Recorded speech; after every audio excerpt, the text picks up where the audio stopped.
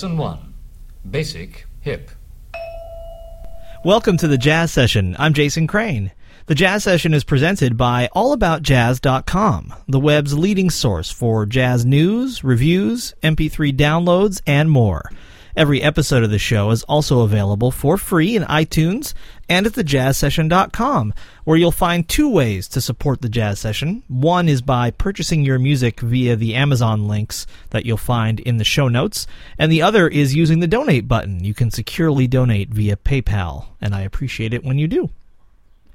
So this is another in the series of kind of the Dead Sea Scrolls of the Jazz Session. This is a set of 4 interviews that were recorded in 2009, and then lost in the dim recesses, the cobwebby folder structure of my laptop, and then my new laptop. And so I have unearthed them through no genius of my own. I just happened upon them and realized, oh my God, I haven't aired these interviews, and that's really embarrassing. And so this one is with the members of the Redwood Jazz Alliance, who are doing great things, bringing jazz to some places that might not have it otherwise. So please enjoy this conversation with several members of the Redwood Jazz Alliance. My guests are 3 of the board members of the Redwood Jazz Alliance. They are Dan Aldag, Michael Eldridge, and Eric Neal. They come from varied backgrounds, but they are united in a love of the music and in bringing it to a very particular part of the country. And I'm really glad to have you 3 guys here to talk about it. Thanks so much for being on the show. Hey, thanks, Jason. Our pleasure. Yeah, glad to be here. So, Michael, maybe I'll start with you. Can you just tell us where exactly is the Redwood Jazz Alliance working its jazz magic these days? Well, the Redwood Jazz Alliance is up in a part of far northern California that people refer to as behind the Redwood Curtain. We're in Humboldt County, which is famous for other products besides jazz, but we're trying to change that. It's about a good 5-hour drive north of San Francisco, and about 6 or 7 hours south of Portland, right on the coast. Tiny little college town. So just by that description, it sounds like it might be a difficult place to get kind of top flight jazz artists to come and play, and yet I look at the season just concluded, and I see Donnie McCaslin, Daphnis Prieto, Anat Cohen, the trio Fly. I look at the season coming up, I see Dave Douglas, Michael Moore, Myra Melford, Frank Kimbrough. So obviously something is happening there. You guys are doing something right that is causing these A-list people to go to Humboldt County and play. How did you get the idea to start the Redwood Jazz Alliance, and then how have you been able to attract that level of talent? And anybody can... This is Eric. Yeah, this is Eric. It was born like all really good ideas by fatigue, a little bit of, I believe, wine on the particular evening in question, and a little bit of whimsy. You know, we had been living in Humboldt County and driving to Oakland and Portland and San Francisco, sometimes even Los Angeles, to see jazz acts that we loved. And one night there were a number of us all together, and somebody floated the idea, what would it take? How would you get people to come here? We're between all these big cities. If they're playing in Seattle and Portland, Humboldt's on their way to San Francisco and Oakland and L.A. Could we get them off the road for one night on an off night? And, you know, it was just enough of a harebrained idea to seem plausible. We started writing letters to various musicians who we were interested in and who we saw were doing some West Coast swings. And I think the heart of what makes the Redwood Jazz Alliance work, and I think this is true of jazz collectives and societies all over the country, is that the artists love to play. They care about the music. And when you come to them with this, sounds a little high-flown maybe, but when you come to them with a pure heart and say that you love the same thing, you get really good responses. So even when we heard back from people who said, hey, I can't swing at this time, we were still hearing, I'd love to do it another time, really excited by what you guys are doing. And that just kept inspiring us. And in the very first case, the very first person to say yes is the great jazz pianist Kenny Werner, who lives and works mostly in New York. You know, we talked that very first night, the very first show, about the fact that Kenny said yes, and that changed everything. Once he said yes, we were putting on a show, and once we were putting on a show, it felt like we could do it again. And then as we made approaches to other artists, we were saying, hey, we've done this, and we'd like to do it again, and here's what we think makes this unique, and would you like to be a part of it? And we've just been, I think, really blessed by the response of the musicians who get why it's a special idea and who want to be part of it. Let's before we go further about the Alliance as an entity, let's just spend a second talking about who you three guys are. You're three members of the board, and there are other board members beside the three of you. But Dan, maybe we could start with you and just ask, what's your background and how did you come to the Jazz Alliance? Sure. I teach at the university here in Humboldt County, Humboldt State University. I teach in the music department, and I lead the jazz group. So I'm the one member of the board that's probably most active in making jazz music, not just listening to it. And I got involved with the Jazz Alliance because I was part of this group of people who were mostly associated with the university in one way or another, but not necessarily through the music department. We just become friends, at least in part because of our common interest in the music. Michael Eldridge? Yeah, Dan is the one member of the board who's got real musical bona fides. Like you said, the rest of us are amateurs mostly. But I teach English. I teach literature and theory and stuff like that at Humboldt State. And I listen to lots of different kinds of music, but increasingly in the last 10 years, different kinds of jazz and improvised music. And like Eric said, I was one of these guys who every time I wanted to hear somebody that I was excited about, found myself having to get in the car and drive 5 hours and get a hotel and like that, and I was tired of doing that. So that was the genesis of the group, and that was, I think, without being too flippant about it, my main incentive for getting involved and for making this work. And there's really nothing wrong with that. And Eric, you next. I'm a lapsed English professor who now I'm a sports writer for ESPN online and in the magazine. And I used to hang out with the cool cats in the university circle, and they agreed to let me keep tagging along even after I had crossed over into the world of sports journalism. Is the process of choosing the artists who are going to come, is it as simple as they're the people who say yes, or does everybody throw names into the ring and there's a vote on them? How do you guys actually arrive at the list of people to whom you're going to send letters asking them to come for a Redwood Jazz Alliance concert? Okay, all right, Dan's going to take this one. Actually, a lot of times it does come down to a vote. We'll all sit around in Michael's office and talk about a bunch of names, and then we put it to a vote, and whichever artists get the most votes, those are the ones we contact first. Although we're finding that increasingly we've got artists contacting us, and at times it's people that we wouldn't even think we could lure to such a remote part of the country will contact us, and we'll say, sure, let's find a way to make it work. This is Eric. I just wanted to follow up on what Dan said about the process of selection. It really is true that it's more and more become a kind of balance between us identifying some objectives and other people starting to say, hey, we want to do a Redwood Jazz Alliance show. The word of mouth has been terrific, and that's made a big difference for us. We had a great opportunity to work last year with Myra Melford and Marty Ehrlich and Mark Dresser and Matt Wilson. And if you do the 6 degrees of jazz separation with those four, you hit just about everybody alive with a musical impulse. And to have a great experience with a group like that, and for them to like what we were doing, and for us to just be gaga over the kind of music that they brought to the area, then that starts to put out little feelers all over the jazz world, and it's made a real big difference for us. Some shows we book a little bit more idiosyncratically. We had Uri Kane last year, and that happened because I was in L.A. and Uri was playing a free concert at Amoeba Records, the great record store in Hollywood, and I walked up to him and said, I sent you a letter a couple of weeks ago, and he said, oh, my wife loved that letter, and we talked for half an hour, and the next thing you know, Uri Kane was coming to Humboldt County. So every story, every show is a little bit different, but we're finding less and less that we have to say, please, please, please, and more feeling like we're part of a collaboration with the artist.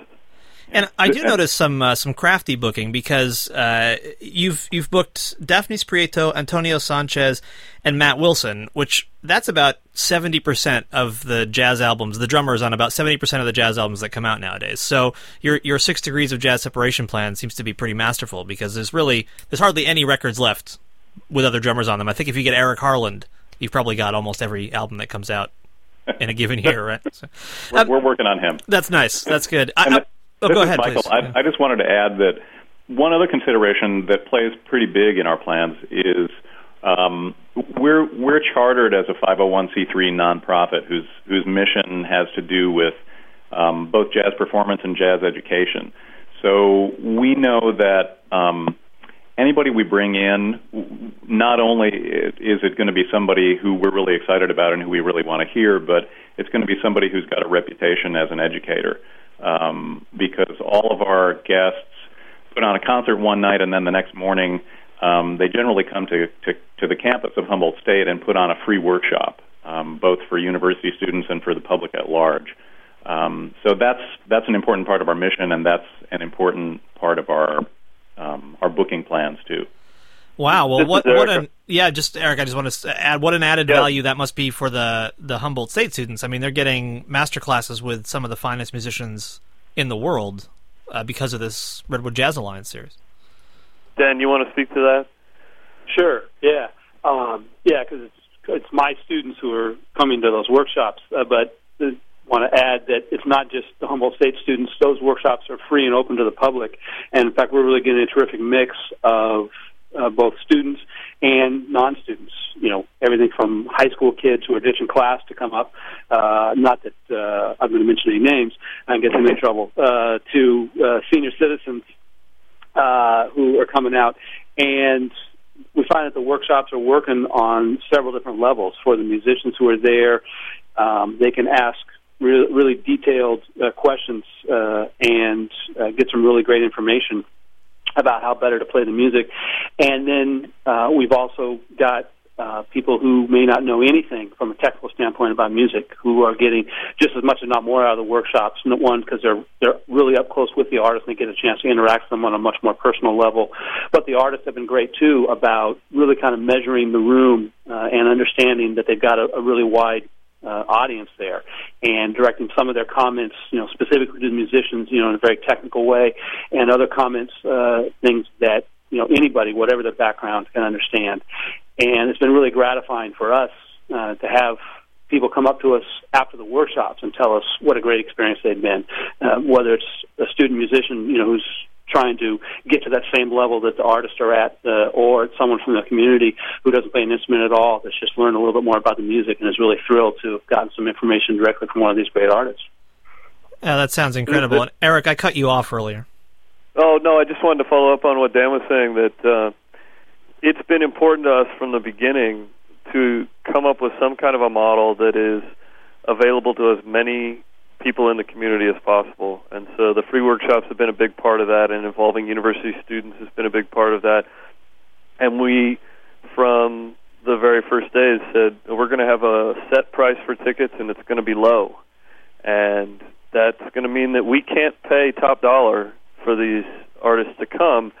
So we try to arrange other kinds of features to the weekend that make it worth their while. The first of which is a really attentive and enthusiastic audience, and then we've had just a tremendous response from local community business owners, people who own lodging in town, people who own restaurants in town, all making donations to the cause, and it has grown to feel like it's not just the 7 of us on the Redwood Jazz Alliance board who pull these shows off anymore, but the whole of the community, and that's just been incredibly gratifying for us. Well, it really sounds amazing, and the picture that you guys have painted of it is very utopian. So let's let's just pull back the curtain for a second and ask, how is it possible to keep this funded? I mean, just you described Humboldt County and the town that you're in as a small college town. I mean, where does the audience come from? How do you make enough money, even as a nonprofit, just to keep this thing afloat?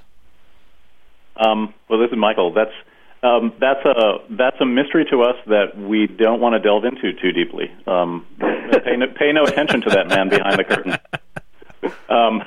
The important thing is that it's working, but I think what Eric said is true. It's really working because partly because this is such a small community. There's a real sense of pulling together to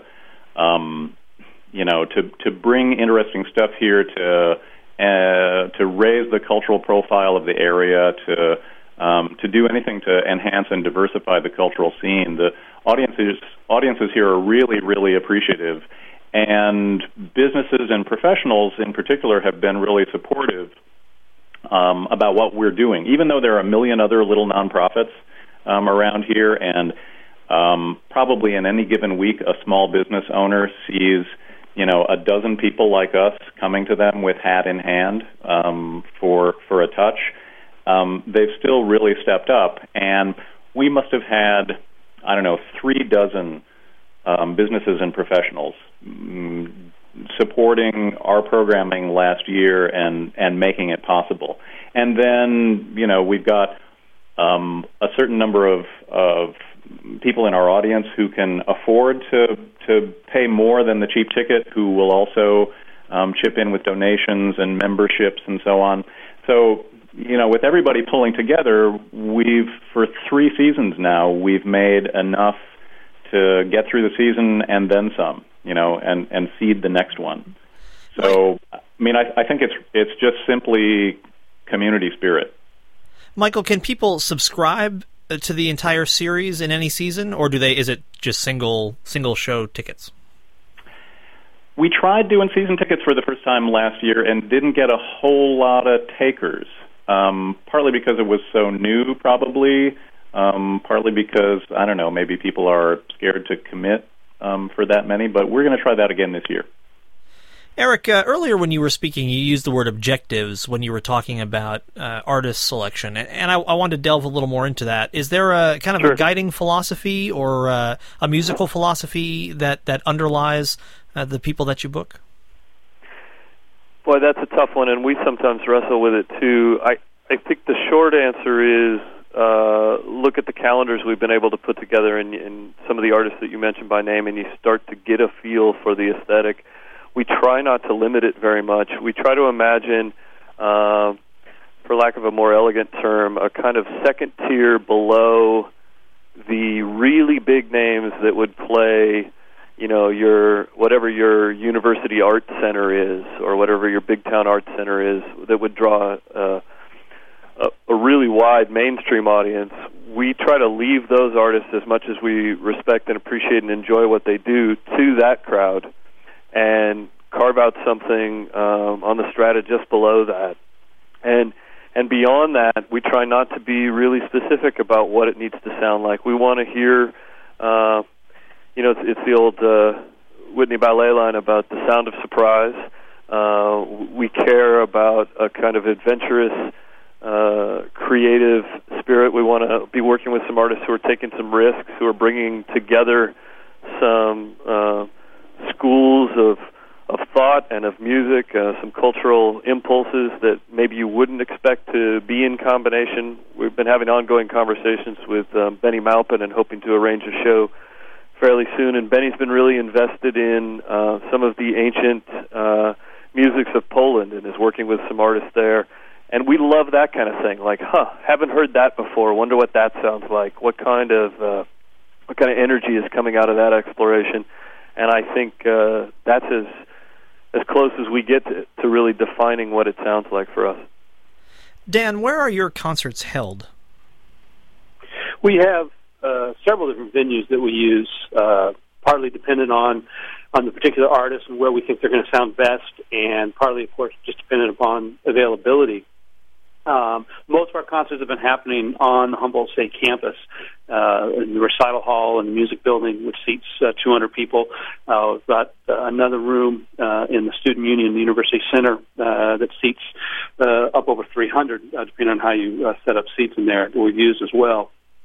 And then we've got the Art Museum in Eureka, which is the town just 10 miles south of Arcata, where the university is located. The Art Museum, the Morris Graves Museum of Art, has got a really nice rotunda space where we've done some smaller groups, piano trios, and things like that. That just sound fantastic in there, where we can do things with, completely without any sort of sound reinforcement. Nothing but acoustic sound, and it sounds great in there. And I should just say, Dan, this is Michael again, that we'd be remiss if we didn't include if we didn't give a fairly prominent place in our list of supporters to Humboldt State University, because not only do we have a kind of ongoing partnership with the music department that gives us access to on-campus venues, but various administrative offices on campus have also been really generous in their support. Last year, the president's office and the provost's office and the dean of our college basically made it possible for us to put on those free workshops that we were talking about. Well, the whole thing sounds really amazing. I applaud you for doing what you're doing and bringing jazz to really to any place is fantastic, and especially to a place that's kind of caught between a bunch of markets. It sounds very, very exciting. I thank you all very much for being here. Dan Aldag, Michael Eldridge, and Eric Neal from the Redwood Jazz Alliance, and there will be links to the Redwood Jazz Alliance website at thejazzsession.com. Thank you all so much for coming here and talking about this amazing project. Thanks, Ted. Thank you, Jason. Thank you, Jason. My thanks to the Redwood Jazz Alliance for participating. You'll find them on Facebook, and you can learn more about them by clicking the links in the show notes at thejazzsession.com. I'm Jason Crane. This is The Jazz Session, presented by allaboutjazz.com, the web's leading source for jazz news, reviews, MP3 downloads, and more. Every episode of the show is also available for free at thejazzsession.com and in iTunes. My thanks to the Respect Sextet for the theme music to this program. You'll find them online at respectsextet.com. Thanks also to Dave Vrabel, who designed the Jazz Sessions logo, and who you really should follow on Twitter. And if I knew his Twitter address off the top of my head, I would tell you how to do that. Next time, on the next show, that'll give you a good reason to tune in. I'll have Dave Vrabel's Twitter address. That's it. Go out and support live jazz whenever and wherever you can. Come back next time for another conversation about jazz right here on The Jazz Session.